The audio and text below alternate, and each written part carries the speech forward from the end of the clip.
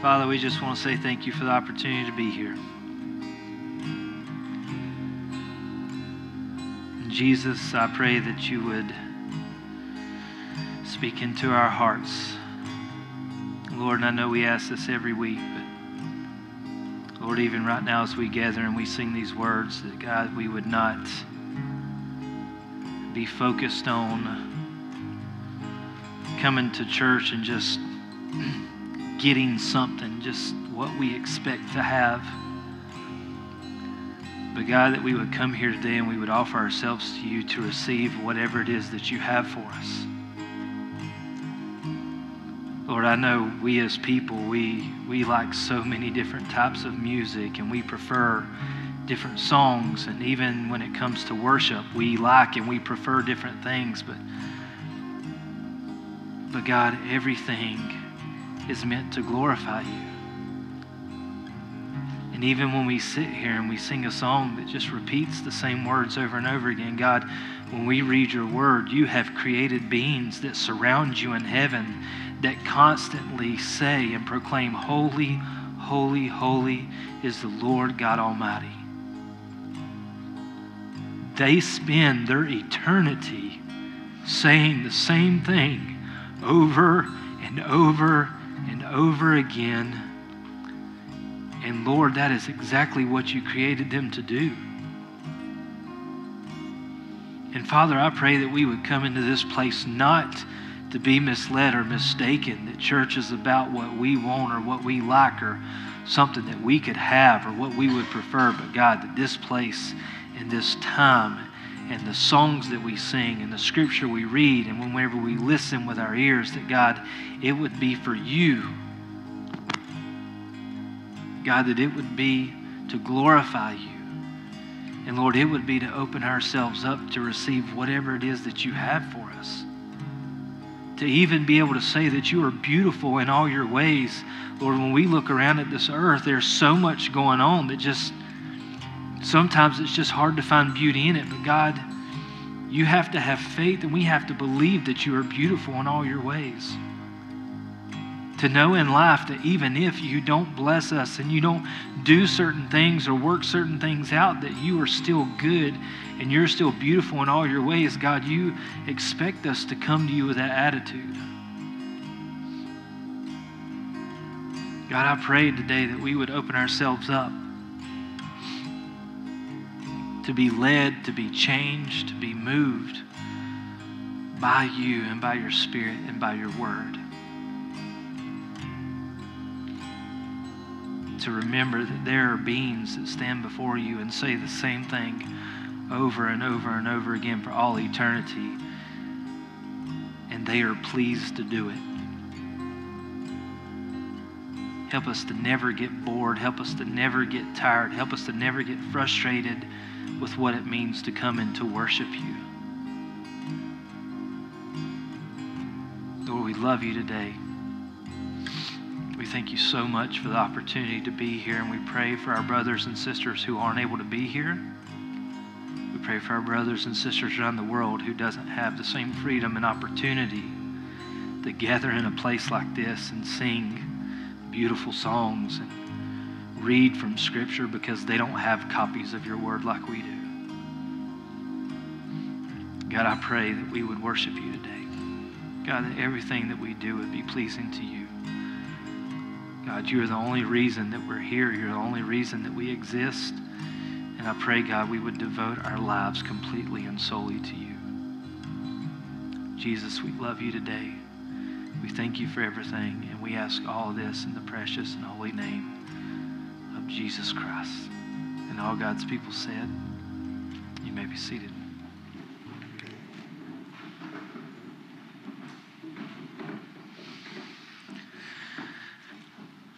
Well, it is good to be here today, and I just want to thank you guys.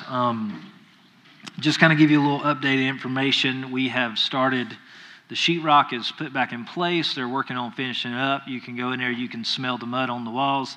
it's a very good smell because it's very overpowering, and at the same time, it's progress. We're working back into getting the sanctuary ready, and I know you guys will be excited about that, and we're excited. So that is still a few more weeks out. Not sure exactly the time it's going to take to get everything done, because even after we get the sheetrock done, we got a few more things that we need to do. But thank you guys for praying, for being faithful, for giving in that, and so we're talking about the Word. This thing right here. And our title of today's series or today's sermon is The Word is Alive. You know, we're talking about God's Word. It's so difficult to think about how something, a book, like the world would classify this as a book, right? I mean, it's a book. It's papers. It's got a binding, fancy leather binding, divided up in all these different chapters and scriptures and authors and all this stuff. And it's very difficult to think about how in a physical world that we live in, that something that is on paper, written by people, could be a living thing. It's very hard to comprehend. And today, this is what we're talking about. So I want to start off with our passage from 2 Timothy chapter 3, verses 15 through 17. This is the one that we said we're probably going to read every week as we do this, and I just think it's important.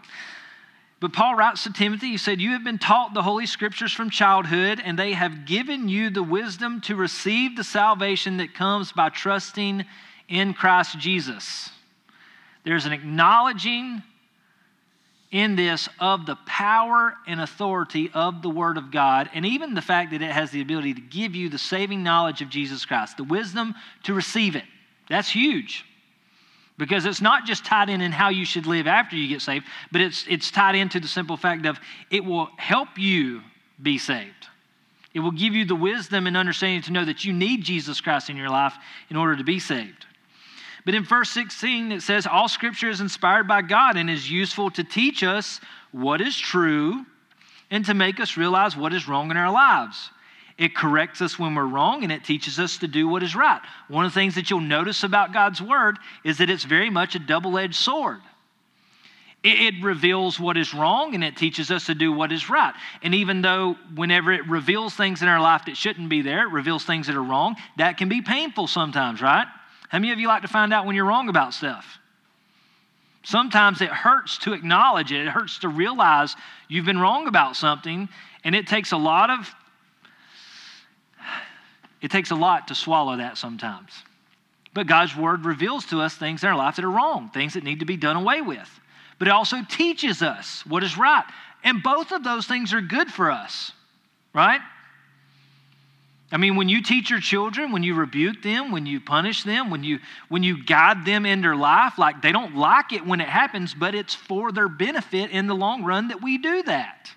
They benefit from it whether they realize it or not.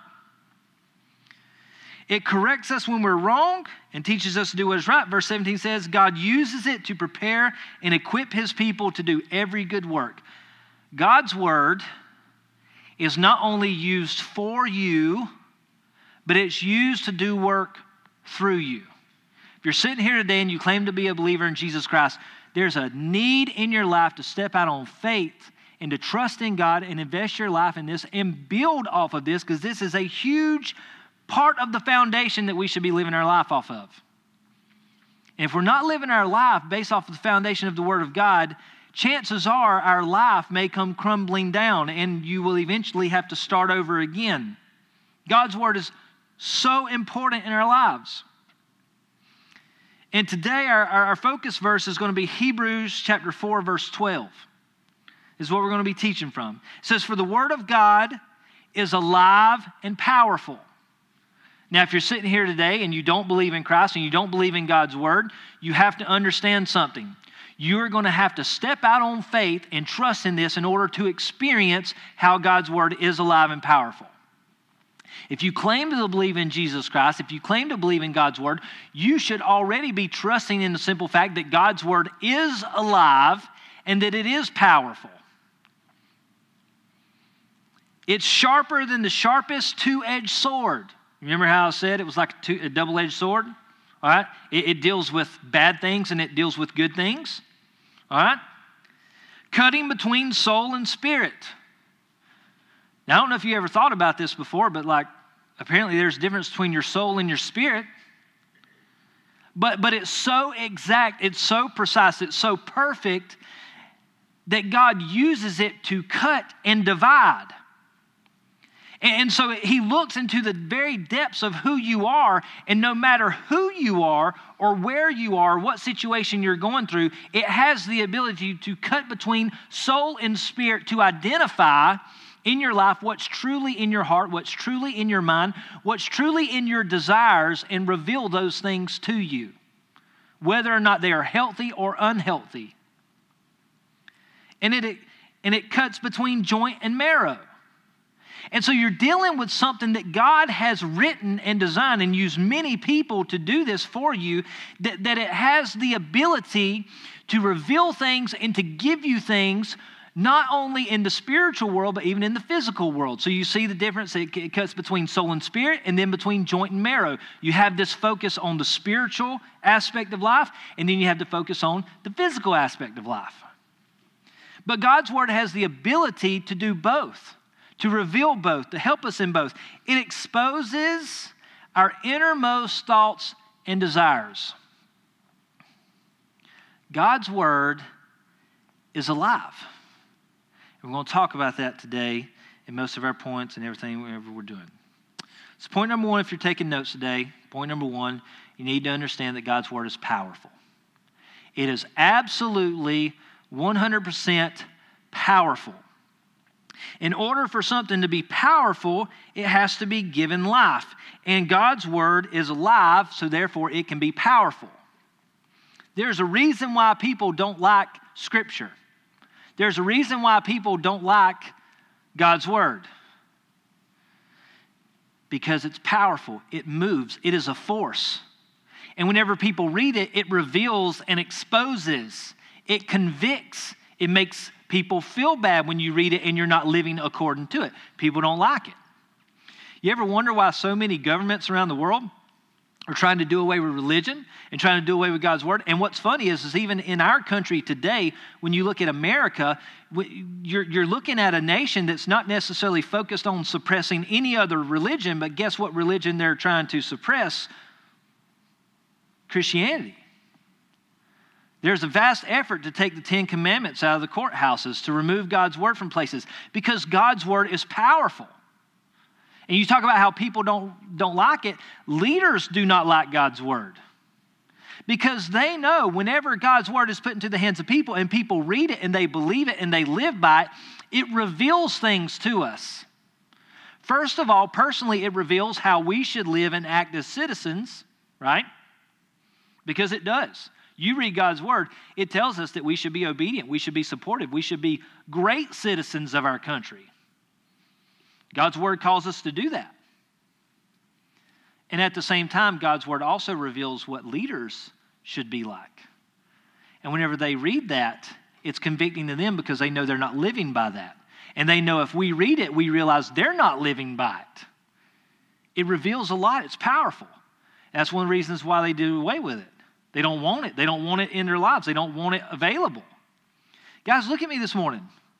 You think about our country and you think about the leaders in our country right now. If God's Word became the standard upon which leaders should be able to serve, think about how many of our leaders would no longer be qualified to serve in their positions. And that's truth. And I say that today, and I'll pick on the church. There's a lot of people who serve in church. There's a lot of pastors around our country that when you start looking at God's Word and you start looking at what it means to be qualified to be in leadership, we can do this in the church too. There's a lot of people in church who are in leadership who shouldn't be if you start looking at God's Word and looking at what's required by it. So I'm not just picking on government and politicians. I'm picking on all of us because God's Word is applicable to all of us, but it's powerful. But you have to understand today that God's Word is one of those things that it only has as much power as you allow it to have in your lives. You have to believe it. You with me? It's not going to have power if you don't believe in it.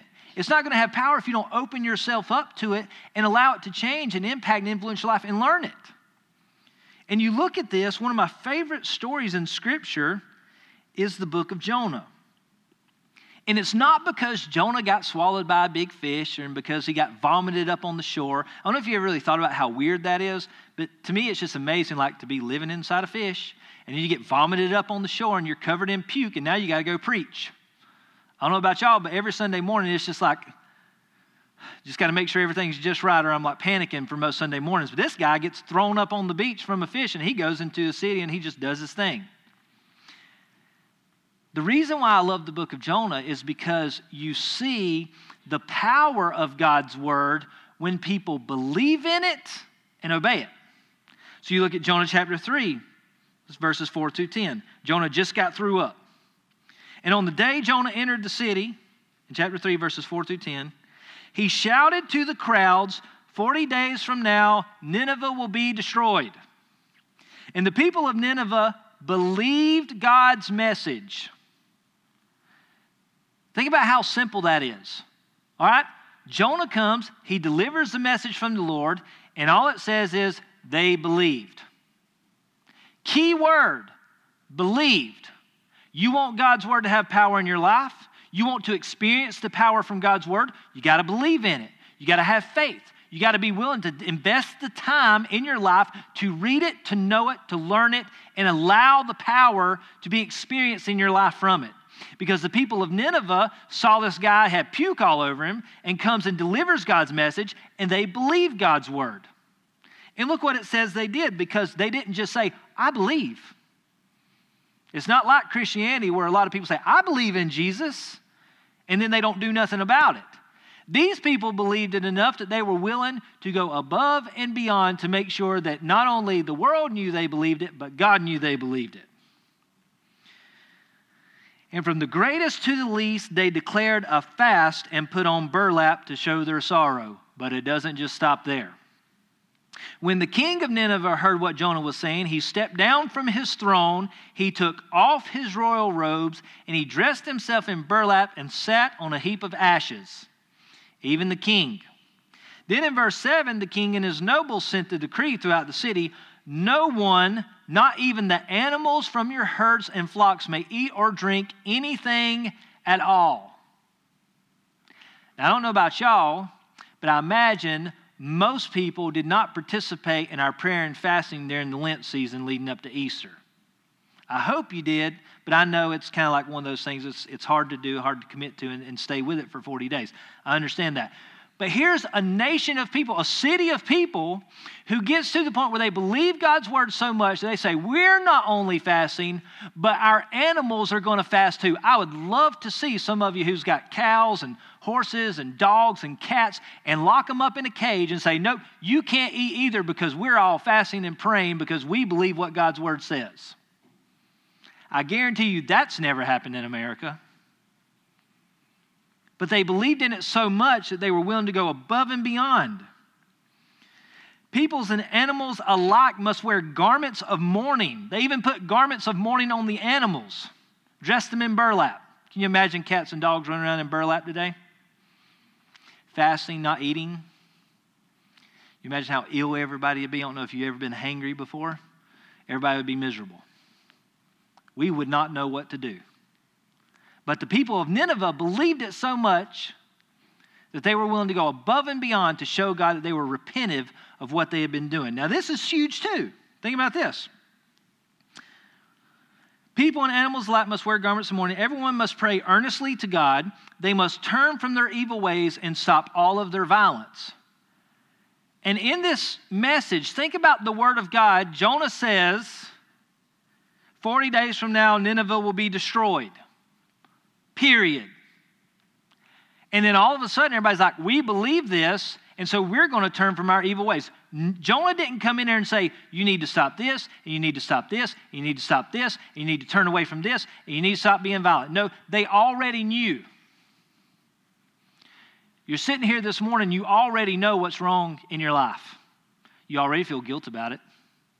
If it's there, if there's something there that shouldn't be there, you already know it. You already feel guilt about it. You feel it in your heart.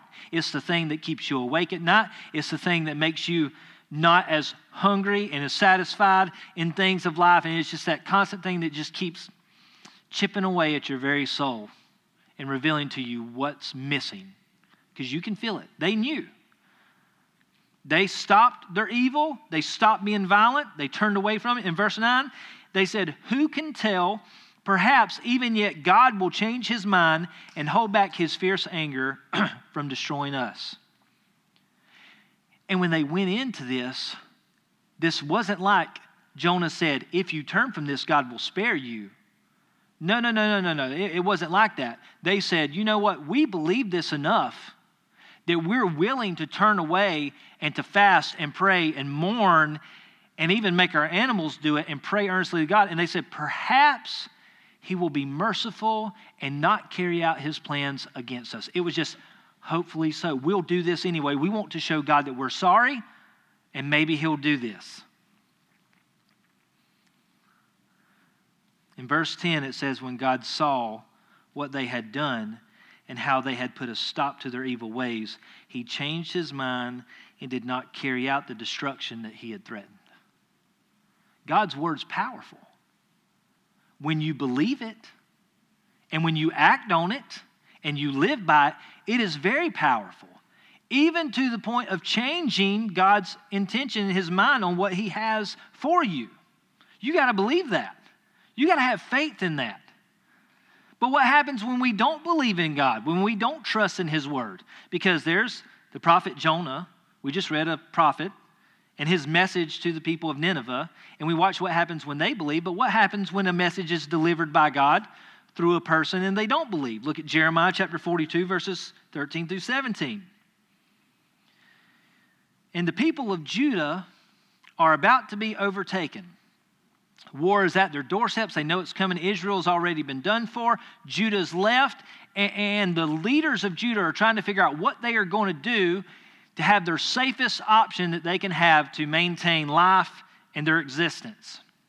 And Jeremiah delivers this message to these leaders of Judah, verses 13 through 17 of chapter 42. And listen to what he says. He says, but if you refuse to obey the Lord your God, and if you say, we will not stay here, instead, we will go to Egypt where we will be free from war, the call to arms and hunger. Then hear the Lord's message to the remnant of Judah. This is what the Lord of heaven's armies, the God of Israel, says. If you are determined to go to Egypt and live there, the very war and famine you fear will catch up to you and you will die there. That is the fate awaiting every one of you who insist on going to live in Egypt.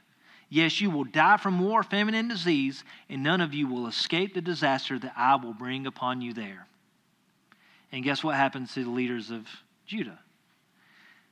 They did not believe God's message. They did not believe his word. In fact, they took Jeremiah captive.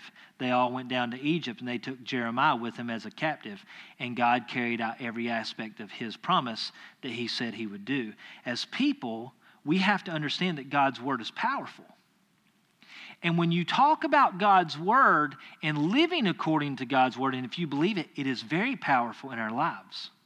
There's spiritual blessings that come from it. There's physical blessings that come from it. And you can't tell which ones God is going to bestow on you at any given point in time. But I'm telling you this today. You with me?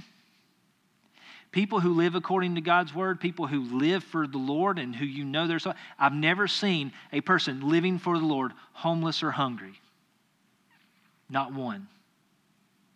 I've seen a lot of people who say they believe in God be homeless, be hungry, be hurting, be broken, have a lot of stuff going on in their life, have a lot of problems. But saying that you believe in actually living it out and serving the Lord is two totally different things.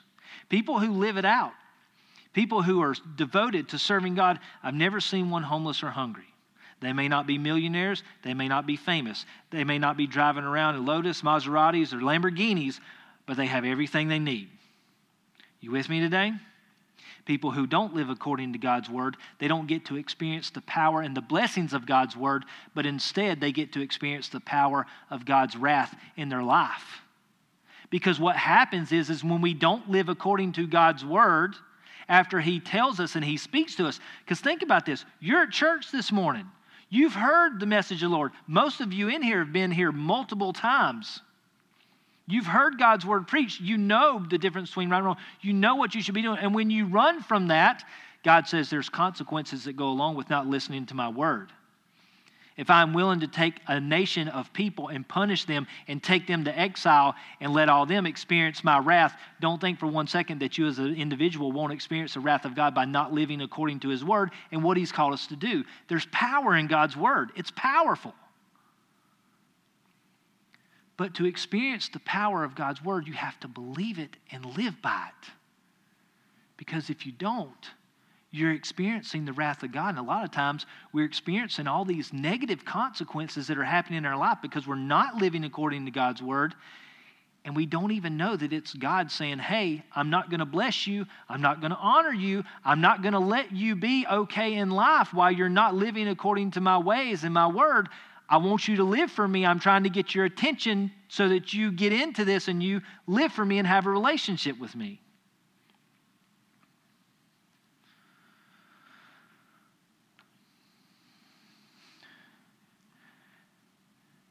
Nineveh was an enemy of the Lord's people.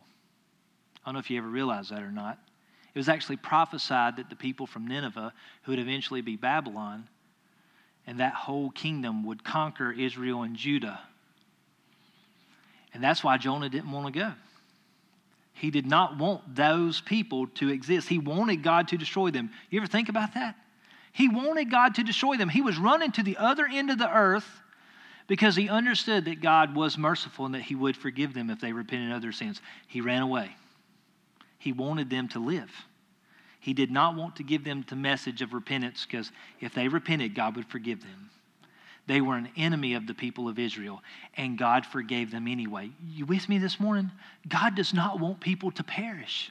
He doesn't want anyone to perish. He doesn't want anyone to be in hell. He does everything that he possibly can to offer as much as he can to people to give them the opportunity to turn away from their sins and turn to him. And even an enemy of his chosen people was forgiven and spared. And eventually, those descendants of those people were the ones who were coming in to conquer Israel and Judah. I don't know if you ever thought about that before. And yet his own people, Abraham's descendants, when they refuse to listen to the word of the Lord, what you have is an entire Bible from the book of Exodus, whenever they exit out of Egypt, through Judges, through 1st and 2nd Kings, 1st and 2nd Samuel, all of the prophets. Every time the people of Israel refuse to be obedient to the word of God, you see the punishment and the wrath of the Lord exerted over and over and over again in an effort to bring his people back to him so that they would honor him and live according to his word. The whole Bible. That's what it's about.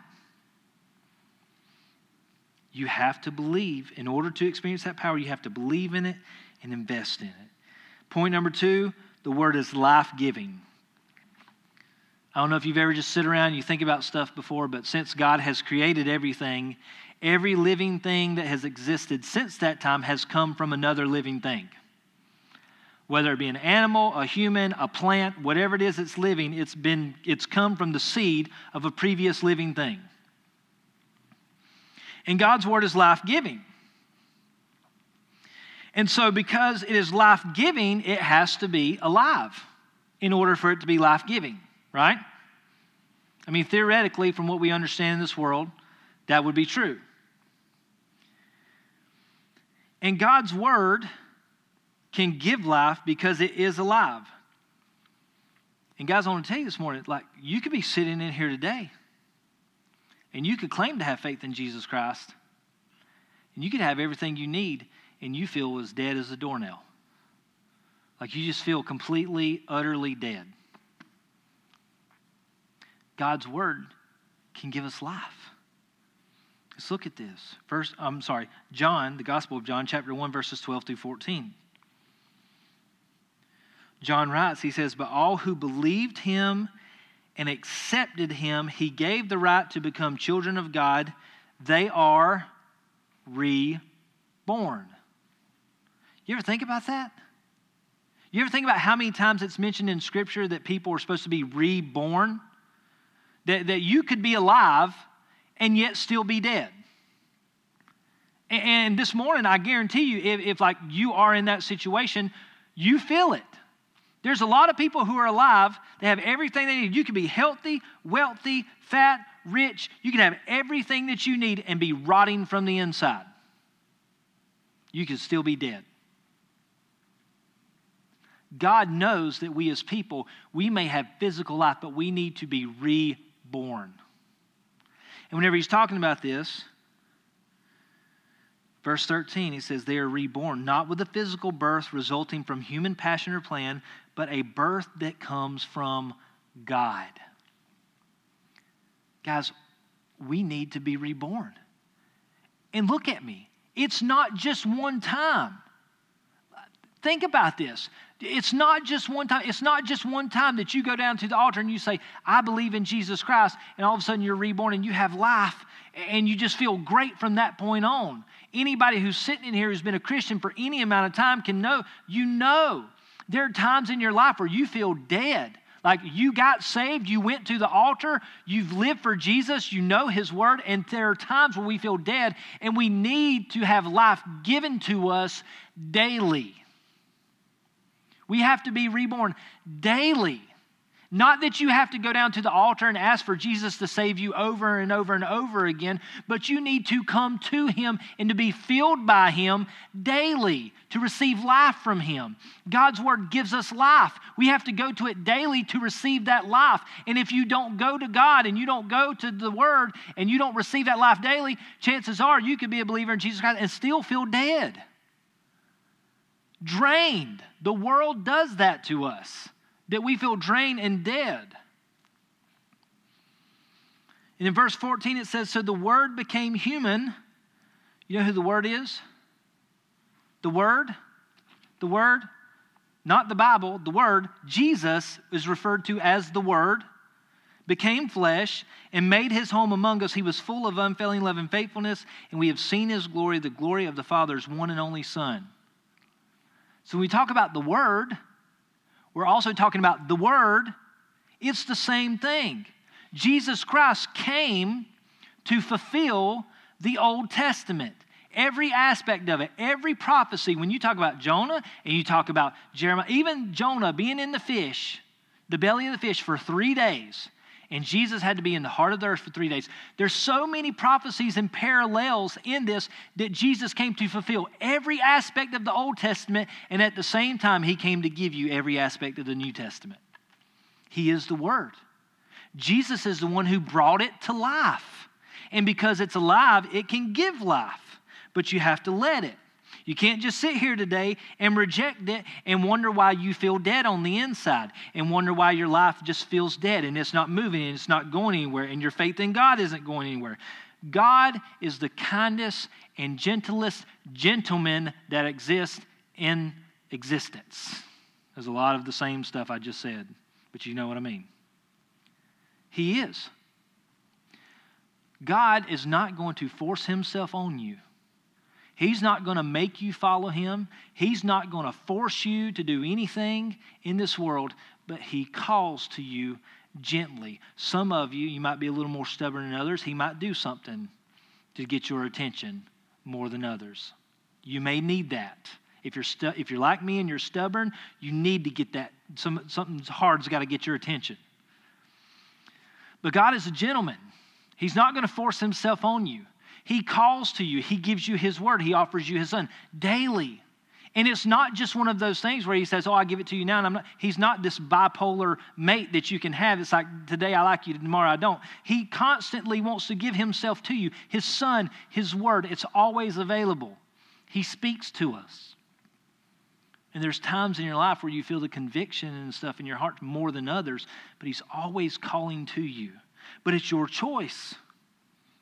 You got to decide whether or not you're going to believe and have faith and step out and do it and follow Him. The people of Nineveh trusted God. They believed the message. The people of Judah did not. And it didn't matter that the people of Judah were a tribe of Israel and had the temple and had all that. So it didn't matter. The fact was is one believed and one didn't. And you have to decide whether or not you're going to believe. In John chapter 3, Nicodemus comes up to Jesus and he says, Lord, how can I have eternal life? How can I have heaven? Jesus says, you need to be reborn. You're a religious leader. You work in the temple. You know all about God. You know all the scriptures. And yet Nicodemus had no clue what Jesus was talking about. Lord, how can I go back into my mother's womb? That's such a weird image to even think like that's what crosses. How can I go back into my mother's womb and be reborn as a grown man? And Jesus, basically paraphrasing, says, stop being silly. It's not a physical thing. It's not a physical thing. There's nothing in this physical world that can give you eternal life or give you what you want or is going to make you whole. It's a spiritual thing. God alone can give you eternal life. God alone can help you to be reborn. It's a spiritual birth. And guys, that's exactly why you can be living, breathing, healthy, wealthy, and yet still be rotting from the inside. To be as dead as anyone else in this world. And it's also the reason why you can look at people in this world and they can be poor and broken and hurting and sick. And they can have more happy joy and peace than anybody else around them. It's what drives people who have everything. They have everything that you could want in this world. It's what drives them crazy to see people who don't have it and say, why are you so happy? I've got everything. I should be happy and I'm not happy. And these people over here say, because I got the only thing that I need to make me happy. And it talks about it in this. You have Jesus Christ. You have God's Word. You have everything you need. Because everything in this world is temporary. It's going to pass. It's not going to last. And if you have God and you have Jesus Christ, no matter what comes your way, you have something better to look forward to. God, you're beautiful in all your ways. No matter what happens in life, if I suffer, if I die, if we lose everything, God, you are beautiful in all your ways. That's why somebody who really believes in Jesus Christ can say that and mean it. That's why Henry Cash could stand up on Easter Sunday and say, if somebody came up in here shooting today, they could shoot me, I'd be okay with it. I'm ready to go. Because he's the one. And he believes it. James chapter 1 verse 21 says, so get rid of all the filth and evil in your lives and humbly accept the word God has planted in your hearts, for it has the power to save your souls.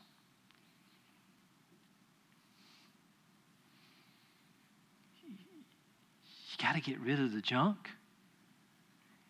And then you got to let this thing take hold of your life. Because it has power. It has the power to save your soul if you believe and if you let it. But if you refuse it and if you reject it, you're not going to experience the power of God in your life. Point number 3. The Word is unchanging. You know, this is perhaps one of the greatest miracles, conundrums of all existence, is how the Word can be so old, written so long ago, on a completely different continent, by completely different people, to a different culture, over the span of 1,400 years by 66 different people, and yet it's unchanging and still relevant and applicable to our lives. And to a physical world who's basing everything off of what they understand in our world, that doesn't make any sense at all. But to a person who has been reborn, who has experienced a spiritual rebirth, can understand and believe and invest their life in this right here to know that this is truth. It's applicable. It's relatable. It's why you can read the book of Jonah. And even though it was written by Jonah and it was talking about the people of Nineveh, and even though they responded to it, that's why we can read that book today and we can still receive a message from the Lord from it. It can still impact and change our lives. And that's why we can read the book of Jeremiah and we can look at how God sent this message to the people of Israel, and even though they didn't heed the message, we can still learn from it and grow from it today because it's alive, and it's unchanging. It hasn't changed, but yet it's still powerful. It's still working and moving in our lives. 1 Peter chapter 1, verses 23 to 25 says, for you have been born again. There's another rebirth. You have been born again, but not a life that will quickly end. Your new life will last forever because it comes from the eternal, living Word of God. You are reborn because of God's living, eternal word. He has decreed it so. He said that it could be done, so therefore it can be done. God's word's powerful. As the scriptures say, here's another example of the New Testament with its several thousand quotes from the Old Testament. And Peter is quoting from the book of Isaiah. He says, as the scriptures say, people are like grass. Their beauty is like a flower in the field. The grass withers and the flowers fade, but the word of the Lord remains forever. Not only is it unchanging, but it lasts forever. You sit around and you think about this. I just want you to think about this before you leave today. Think about this tonight when you're laying in bed. Every single thing that you know in this physical world will cease to exist at some point in time. Your body, your home, the chair that you're sitting in will eventually be broken and thrown in the trash and buried, and heaven and earth will be destroyed by fire, and God will create a new heavens and a new earth. And if you believe in Jesus Christ, you put your trust and faith in Him, you will receive a new spiritual heavenly body to live with Him one day. The only thing in existence that will transcend from this world to that world is the Word of God. Though the heavens and earth pass away, the word of the Lord remains forever. What is spoken by God is truth. It's eternal. It doesn't change. And even though we're not perfect and we don't necessarily live by it, doesn't mean that it's imperfect. We're imperfect. It's perfect. It will stay. It will remain. It will transcend through eternity. In Psalm chapter 119, verses 159 through 160, and the author of this psalm is unknown, but it says, see how I love your commandments, Lord. Give back my life because of your unfailing love. The very essence of your words is truth. All your regulations will stand forever. Even the author of the psalmist is sitting here and say, your regulations, your word, it lasts forever. And you have the power to give me back my life. And I love your word. I love your commandments. But guys, you with me this morning? It's very difficult to live this out. It's very difficult to live this out when you don't know it. And let's be honest, it's really hard to know something if you don't love it. If you don't love God, it's going to be really hard to know His word. There are people who know God's word. I talked about one last week who know God's word and don't necessarily love God. But if you love God, it's going to be much easier for you to know this.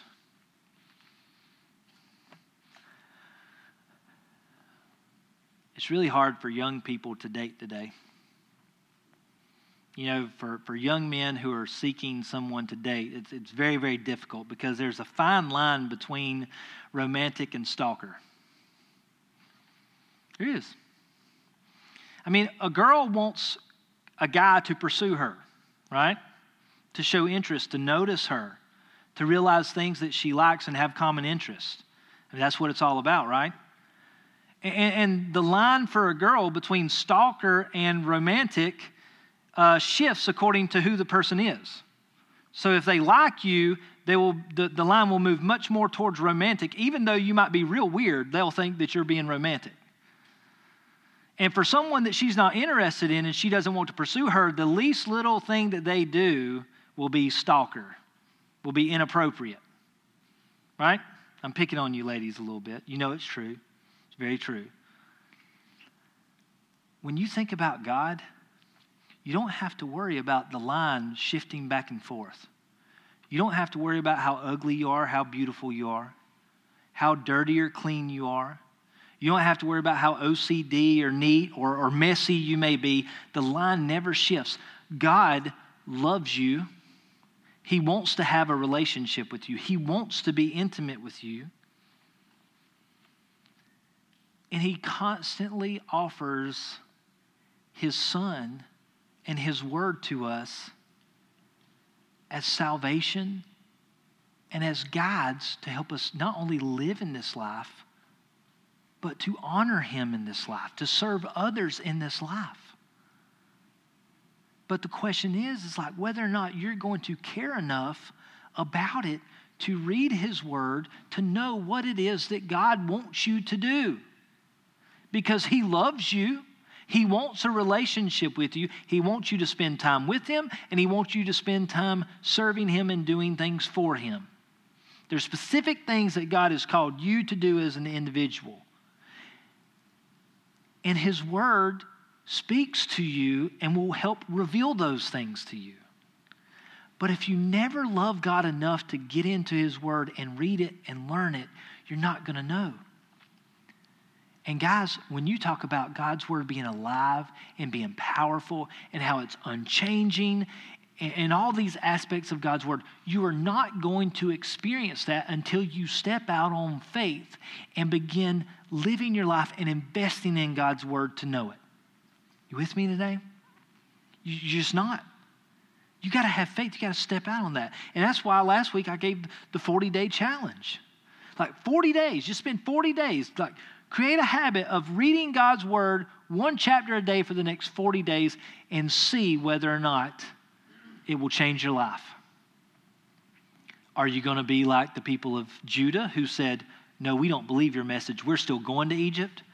Or are you going to be like the people of Nineveh who says, let's go above and beyond and let's do this. Perhaps the Lord might forgive us and he might overlook these sins. Perhaps he will be merciful. Because there was no guarantee. You're sitting here this morning. There's no guarantee God's going to bless you. There's no guarantee God's going to speak or work and move in your life. But he might. And the question is whether or not you're going to step out on faith and invest the next 40 days of your life in reading God's word to see if perhaps he might do so. Because in my experience, when it comes to the Lord, those who seek tend to find. Those who ask tend to receive. God's word says that. But those who don't go looking for it, those who don't go seeking, those who don't go asking, they tend not to get a whole lot. And the question is, are you going to be the person who goes to seek? Or are you going to be the person who just sits around and waits on the power of God to show up in negative ways rather than positive ways in your life? Let's pray together. Father in heaven, thank you so much for this day, for the opportunity to be here and to worship you and to sing your praises. And Lord, we thank you for your word. I pray, Father God, that you would touch our hearts and lives. And Lord, just help us to be open. God, from the youngest to the oldest, I pray that we would commit ourselves to you and your word and that we would live according to your ways. Lord, that we would not be so reliant on preachers to give us messages, that we would not be so reliant on churches to guide us, but God, we would get into your word and we would see for ourselves what your word says and how it wants us to live. Lord, help us not to be afraid, but to be excited to step out on faith and expecting you to move and work in a great way. We love you and we ask all this in Jesus' name. Amen. Thank you. You're dismissed.